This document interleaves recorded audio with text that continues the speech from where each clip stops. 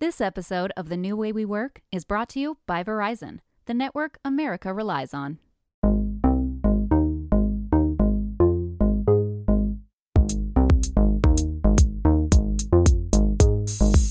This is The New Way We Work from Fast Company Magazine, where we take listeners on a journey through the changing landscape of our work lives and explain exactly what we need to build the future we want. I'm Fast Company Deputy Editor Kate Davis.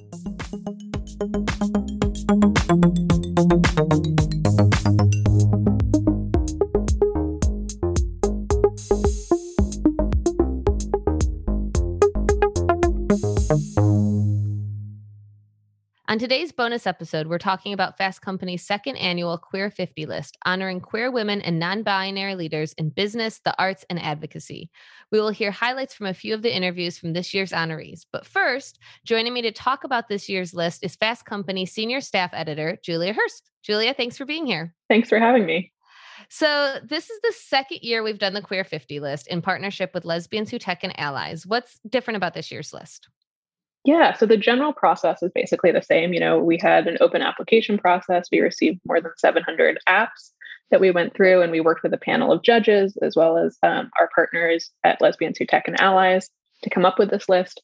But I think this year we really focused on accomplishments over the last 12 months. And so given the pandemic and sort of the reckoning about racism and police brutality, it really made sense to focus on healthcare, politics, and activism. So I think you'll see that reflected in the list. Actually, there are 29 new names on this year's list. So it feels really fresh, I think. Yeah, I think this year we kind of had to make it a lot different, right? Like how could we not reflect this, for lack of a better word, unprecedented year in the list? There's, as you mentioned, there's 29 new names on the list, and there's several names on the list that are familiar, maybe even household names, many of, that were on the list last year, but some of the rankings have drastically changed. Let's talk about some of the most familiar names and some of the biggest changes on the list. Yeah, so I think you'll definitely, if you looked at last year's list, see a lot of familiar names. We have Beth Ford, we have Arlen Hamilton, Angelica Ross, LaFawn Davis, people like that who just are, have had such a huge impact in the last year, but also just historically. And so we felt like we had to continue to have them on this year's list.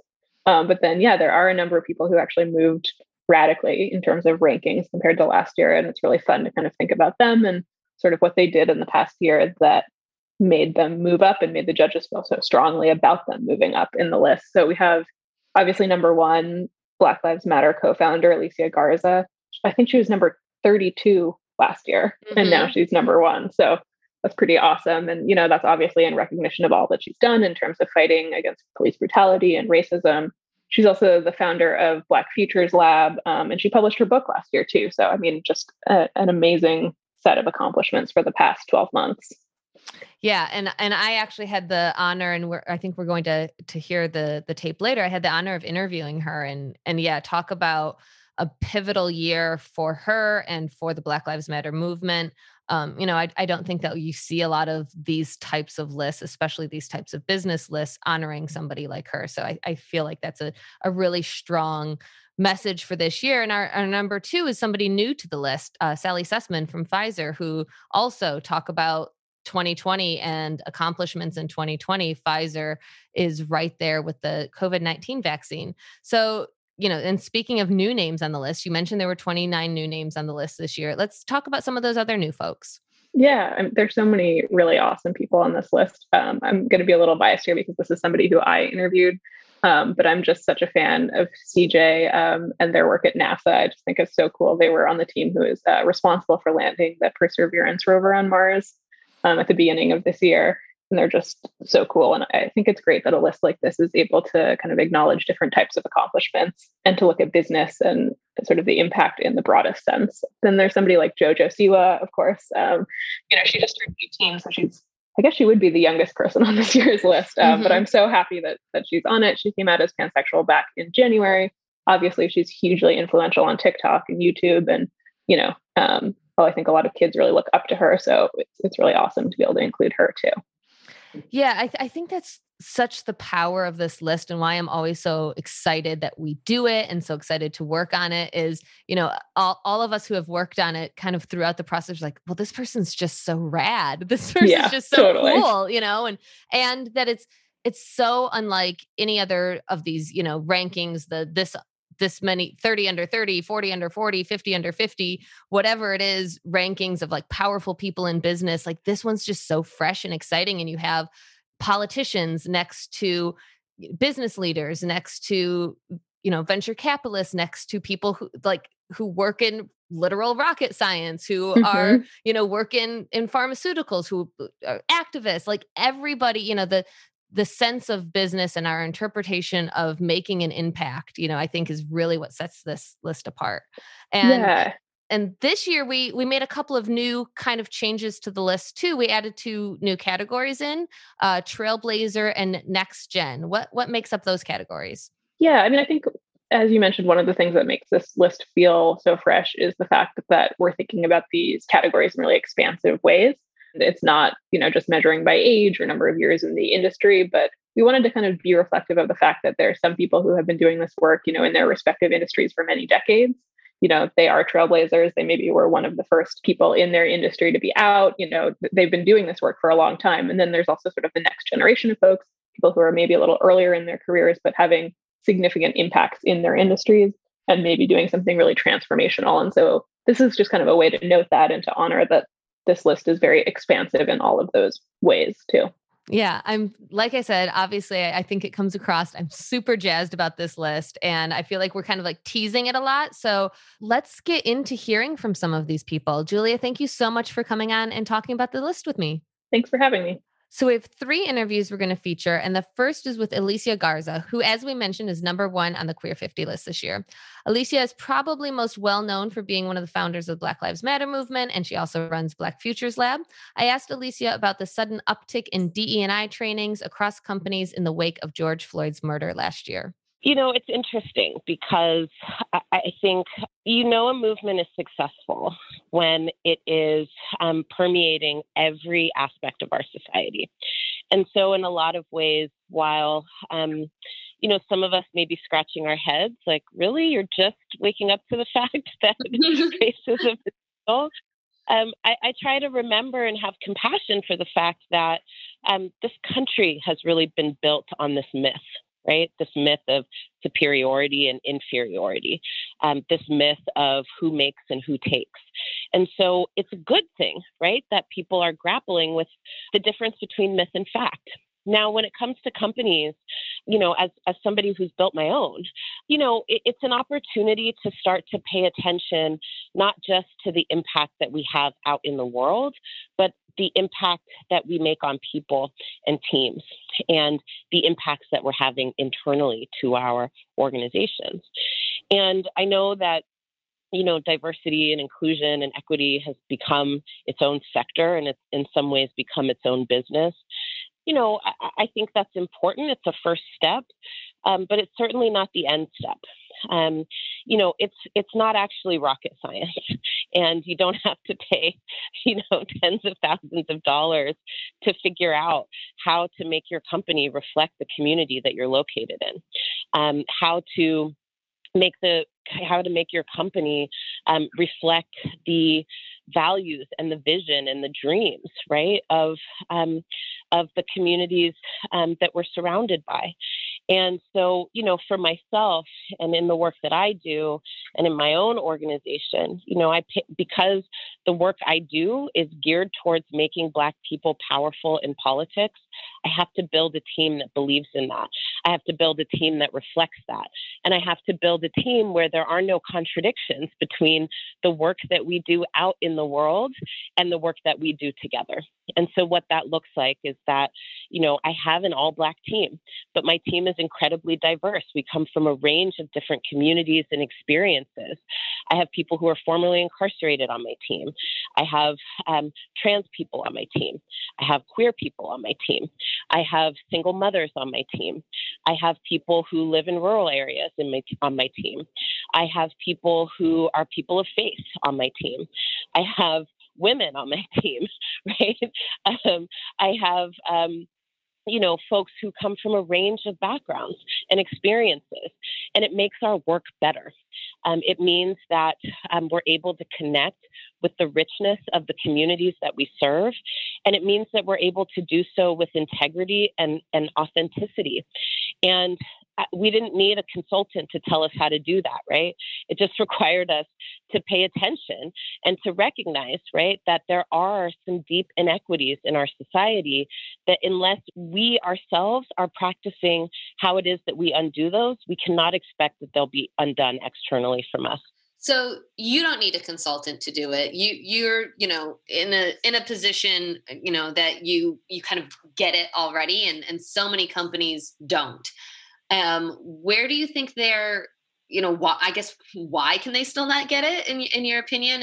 And where are they falling short even, when they, now, as you say, companies have good intentions finally, or they're finally waking up to it and thank you for finally joining us sort of thing. But Yeah. Why, why, where are they falling short, or where are they misstepping now where they say, okay, I guess I should pay attention to this. I should have my workforce more reflect, the customers I serve. I'm going to hire this diversity consultant to come in and help me. Where are they falling short? What are they doing wrong? Well, I mean, a lot of it has to do with the fact that the majority of companies, at least in this country, are run by and designed by people who reflect the dominant culture in society. And so, of course, there's going to be blind spots there, right? And even, at their best, right? If you come from a position, right, where you have always been considered to be the norm, then that you're going to build what you reflect, right? And I think what is needed, and I say this to companies all the time, it's like, you got to start at the top and work your way down. Mm-hmm. So often when companies try to address their quote unquote diversity problem, they'll say, no. I mean, we have women and we have Black people and we've got a couple queer people, right? They don't collect any data about who their employees are, but they'll just take a look and say, no, we have some diversity here. But I always ask them, well, what's going on in your C-suite, right? Who leads your company? Are the Black people in your company, are they assigned roles of diversity officer? Are the Black people in your company, or are the women in your company in your administrative departments only? Or do you have diversity in power in your company? And that's really where the rubber hits the road, right? All of the aspects of our companies and our organizations are important to their function, but there are certain people that are relegated to certain kinds of work, and that is also a part of the problem. And so if you really believe, right, that you need diversity, then it has to permeate throughout your organization. It can't just be in the back end of your organization. It can't just be in the roles that you don't want to do, right? Certainly, it's good to bring in people that, have a diverse background or whatever you want to call it to help you think about diversity. But it's also good to have diverse people in your C-suite. It's really good to have people who come from different backgrounds in the leadership positions of your company. And if you're not doing that, you're really missing the boat. This episode of The New Way We Work is brought to you by Verizon, the network you can rely on for your phone and for your home internet. Find the plan that's right for you at Verizon.com. Next, we'll hear from Harper Jean Tobin. Harper Jean is a former policy counsel at the National Center for Transgender Equality and has been a leading voice for trans rights policies. Fast Company assistant editor Kristen Toussaint asked Harper Jean about the progress that has been made and the long way still to go for trans Americans. We keep hitting these points over the last several years where it feels like it's the best of times and the worst of times. And how much of each it is really depends on where you are and who you are. We know, though, from the history of this country, from struggles even more bitter than this one, that arrest leads to backlash that is ugly. And I said, I put up a blog post, I think, a couple of days after Kate's post about this, right? Kate's story about this, collectively, we will get through this. And I'm worried about, the folks who aren't going to make it. And what can we do to protect as many folks as possible to just survive this backlash, because we know that there is the possibility on the other side of that things look better. Finally, we'll hear from Representative Sharice Davids. Davids was elected to Congress in 2018 in Kansas' 3rd Congressional District. She is the first openly LGBTQ Native American person elected to Congress. I asked her about the challenges and opportunities in holding that role. It's really interesting to think about what challenges might have been different for me than a more traditional, quote unquote, traditional candidate. And it's hard for me to know because, I've only ever had my own experience. But I can definitely point to a couple of things that were challenges that I know I faced. Some of it was the building up the campaign and getting the funding necessary and that sort of thing. That's just it. It's certainly harder when you don't come from a family with a lot of money. When you don't come from a family where other people have are participated in the political system before in this way. And so I'm sure there were some challenges because of that. And then, but the opportunities, I just think so much about how many people came and helped on the campaign and people, the outpouring of support that we got from people who really felt like they, maybe we didn't even have the same exact experience. It wasn't, sure, there were some kind of Native, Two-Spirit, LGBTQ folks who said, I never would have thought I would see someone like myself doing something like this. But there were also tons of people who went to Johnson County Community College, just like I did, who it took longer than, it took me 8 years to get a bachelor's degree. People who worked the entire time they were in school. It felt like there was an outpouring of support and even just kind of acknowledgement of just how it might be a non-traditional path to Congress, but I actually feel like I have a pretty ordinary lived experience for most of my life. Mm-hmm. It's not ordinary to get into Congress or even, maybe even law school and that sort of thing. But all before that, I felt like I was just, I always felt like I had a pretty ordinary life. Mm-hmm. And I think a lot of people recognize that, and a lot of people want to connect with that experience. Can you tell me about your role in the Equality Act? Yeah, so it's interesting to think about how it's still funny to be in the second term of being in Congress to me, because I still pinch myself occasionally that I decided to run for Congress and that I'm in Congress. But the Equality Act in the last session of Congress, when we passed that, I remember feeling, of course, a little bit overwhelmed, but just how necessary it is. And I know that we still have a lot of work to do. We still need the Senate to take it up, and we have a president who would sign the Equality Act if the Senate passed it.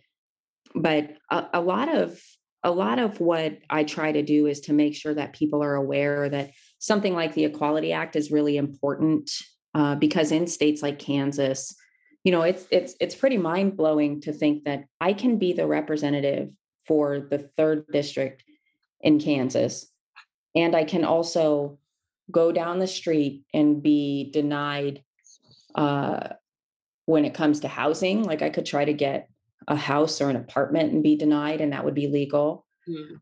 I could go for health care and be denied, and that would be legal.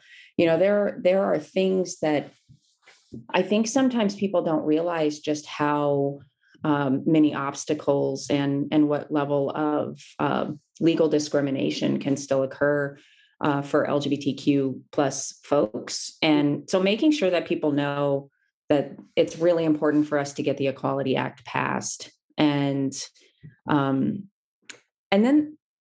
for the discrimination portion of it. But I also think it's really important to acknowledge the impact that having an entire body of decision makers in the federal government saying it's important that you're not discriminated against. Your lived experience is important and valid, and you should have all of the same rights and protections under the law as anybody else, because there are so many LGBTQ plus folks, and particularly our youth, who are not given that message. And it has a real impact on the mental and emotional and even physical health of so many people in the LGBTQ plus community.